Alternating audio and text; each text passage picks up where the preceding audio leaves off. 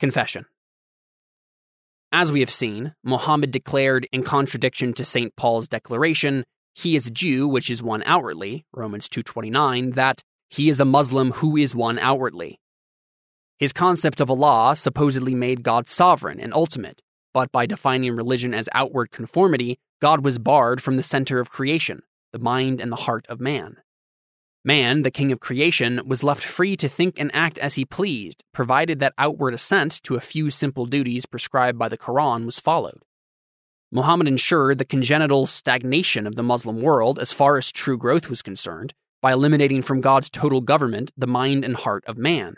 The restlessness of the Orthodox Christian, and especially the Puritan, with the status quo, and his continual desire to improve himself and his world, and his delight in growth, is lacking in the Muslim, who sees all outward things as fate and is content to leave things inward alone.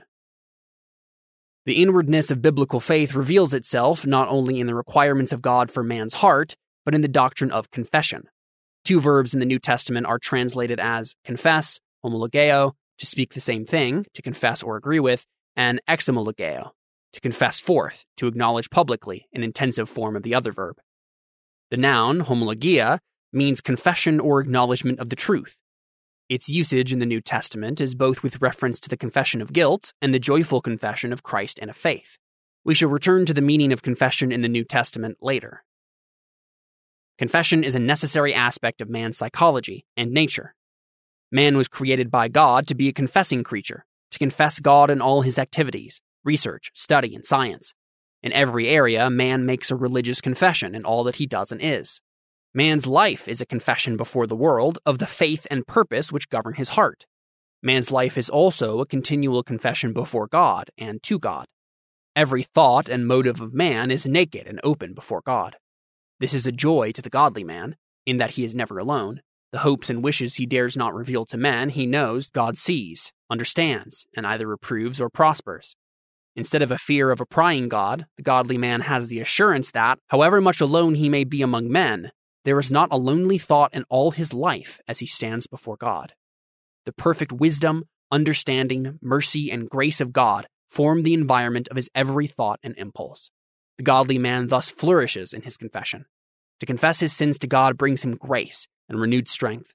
To confess Christ before men by his godly life and witness is the motive force of his life and calling. For the unregenerate, the God of Scripture is a prying God who must be barred from the mind of man. His resentment against such sovereign power is intense. His thoughts are his totally private property, and he will not allow to God title over a single thought. In his imagination, the sinner plays God.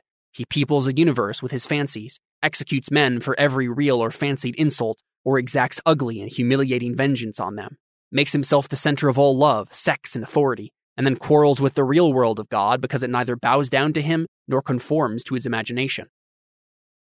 The sinner refuses to confess his sins to God and to acknowledge his guilt, and he refuses to confess Christ in his daily life and motives. But he does not thereby escape the need for confession. Where men refuse to make a godly confession, they will make an ungodly one.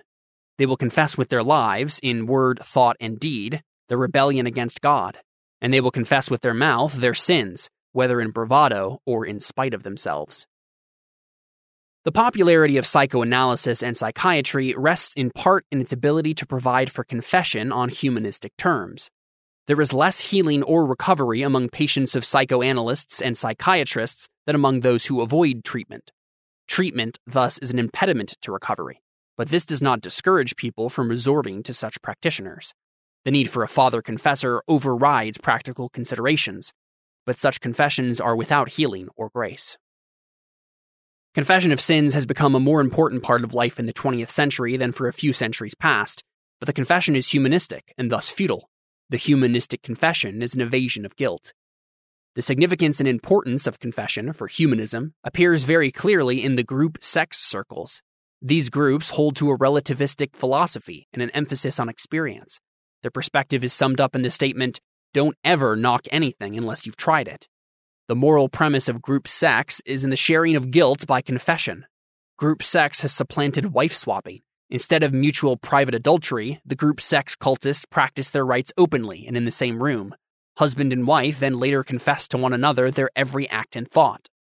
This sharing is seen as moral, Mutual guilt means no one can cast the first stone. By mutual confession after mutual guilt, each feels cleansed and free, supposedly. The marital partners each play God and give mutual absolution. The result, instead of cleansing, is the burning out St. Paul described in Romans 1:18-32. The group sex cultists move on rapidly to perversions, to homosexuality, sodomy, bestiality, incest, and whatever else their minds can devise. Having forsaken God, they derive their vitality from sin, and it takes continually fresh and intensified sin to revitalize them. Their confession is indeed of sin, not as guilt, but as achievement.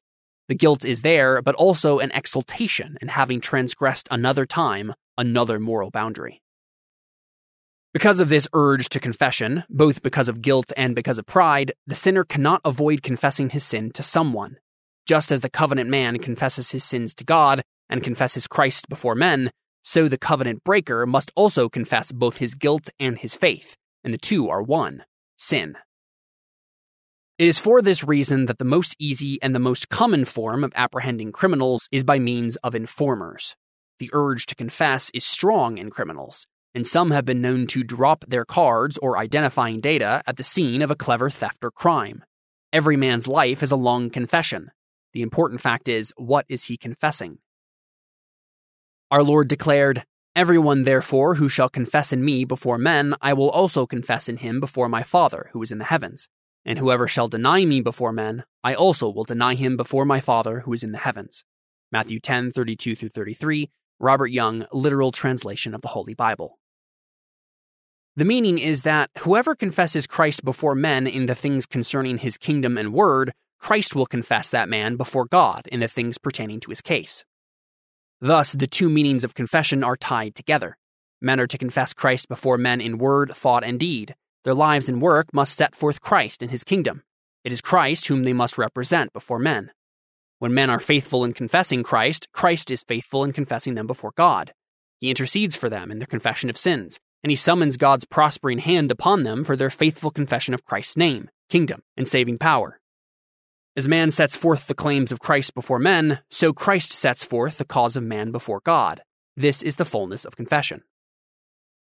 Another aspect of confession is confession of sins to men. This is an important aspect, but dangerous when overstressed.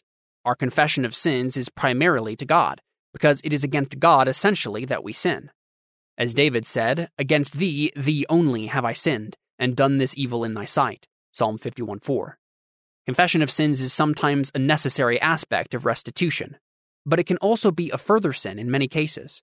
One literal-minded and malevolent woman made a great show of piety by her ready confessions. She would say, "Please forgive me, my dear, but I said something very unkind about you to Jane yesterday, and I am deeply ashamed of myself." Or, "My dear, I am so ashamed of myself, but I listened to Betty say some nasty things about you last night, and I kept quiet. Please forgive me." What she maliciously accomplished in the name of faith was to slander people to their faces, repeat to them what they would never otherwise hear, and then require them to prove their faith and charity by forgiving her. Sin, in such cases, masquerades as faith. The same is often true of adulterous men who insist on telling their unsuspecting wives of past adulteries with a great show of contrition and repentance. Such confessions manifest a pseudo-piety, used as a form of absolution and as a license to sin. Ann Landers, in her column, reported such a case. "Dear Anne, my husband has been unfaithful 3 times that I know of. His first playmate confessed by telephone. I had no idea who she was. I'd never heard of her and was shocked. The second blow came when my husband sobbed out the details of a torrid affair after we had seen a very touching movie together. The third woman showed up at my home and said she wanted me to know what kind of man I was married to. I nearly collapsed. Dumb? Yes, but true. Knowing didn't help. Why did these people tell me? Ignorant wife. Dear wife, because they needed to unload and they didn't care who was hurt." Ann Landers' comment is to the point. For the humanist, absolution and virtue are too often in the fact of confession itself, not in a change of heart and restitution. The adulterous husband felt greatly relieved after his confession, as though his act as a virtue canceled out his sin. Such confession has as its goal the satisfaction of human goals, whereas godly confession is Christocentric. Man confesses his Lord before men, maintaining an open and confessing heart before Christ, who in turn confesses man before God the Father. The verb confess, exomologeo, is translated also as praise or thank in Luke 10:21, when our Lord declared, "I thank or praise thee, O Father, Lord of heaven and earth, that thou hast hid these things from the wise and prudent, and hast revealed them unto babes. Even so, Father, for it seemed good in thy sight." Praise, celebration, and gratitude are basic aspects of confession. Men not only confess their faith and their sins, they also confess their values and rejoice in their thoughts, actions, hopes, and calling by their confession. A man confesses that which he delights in by the totality of his life, by his every word, thought, and deed.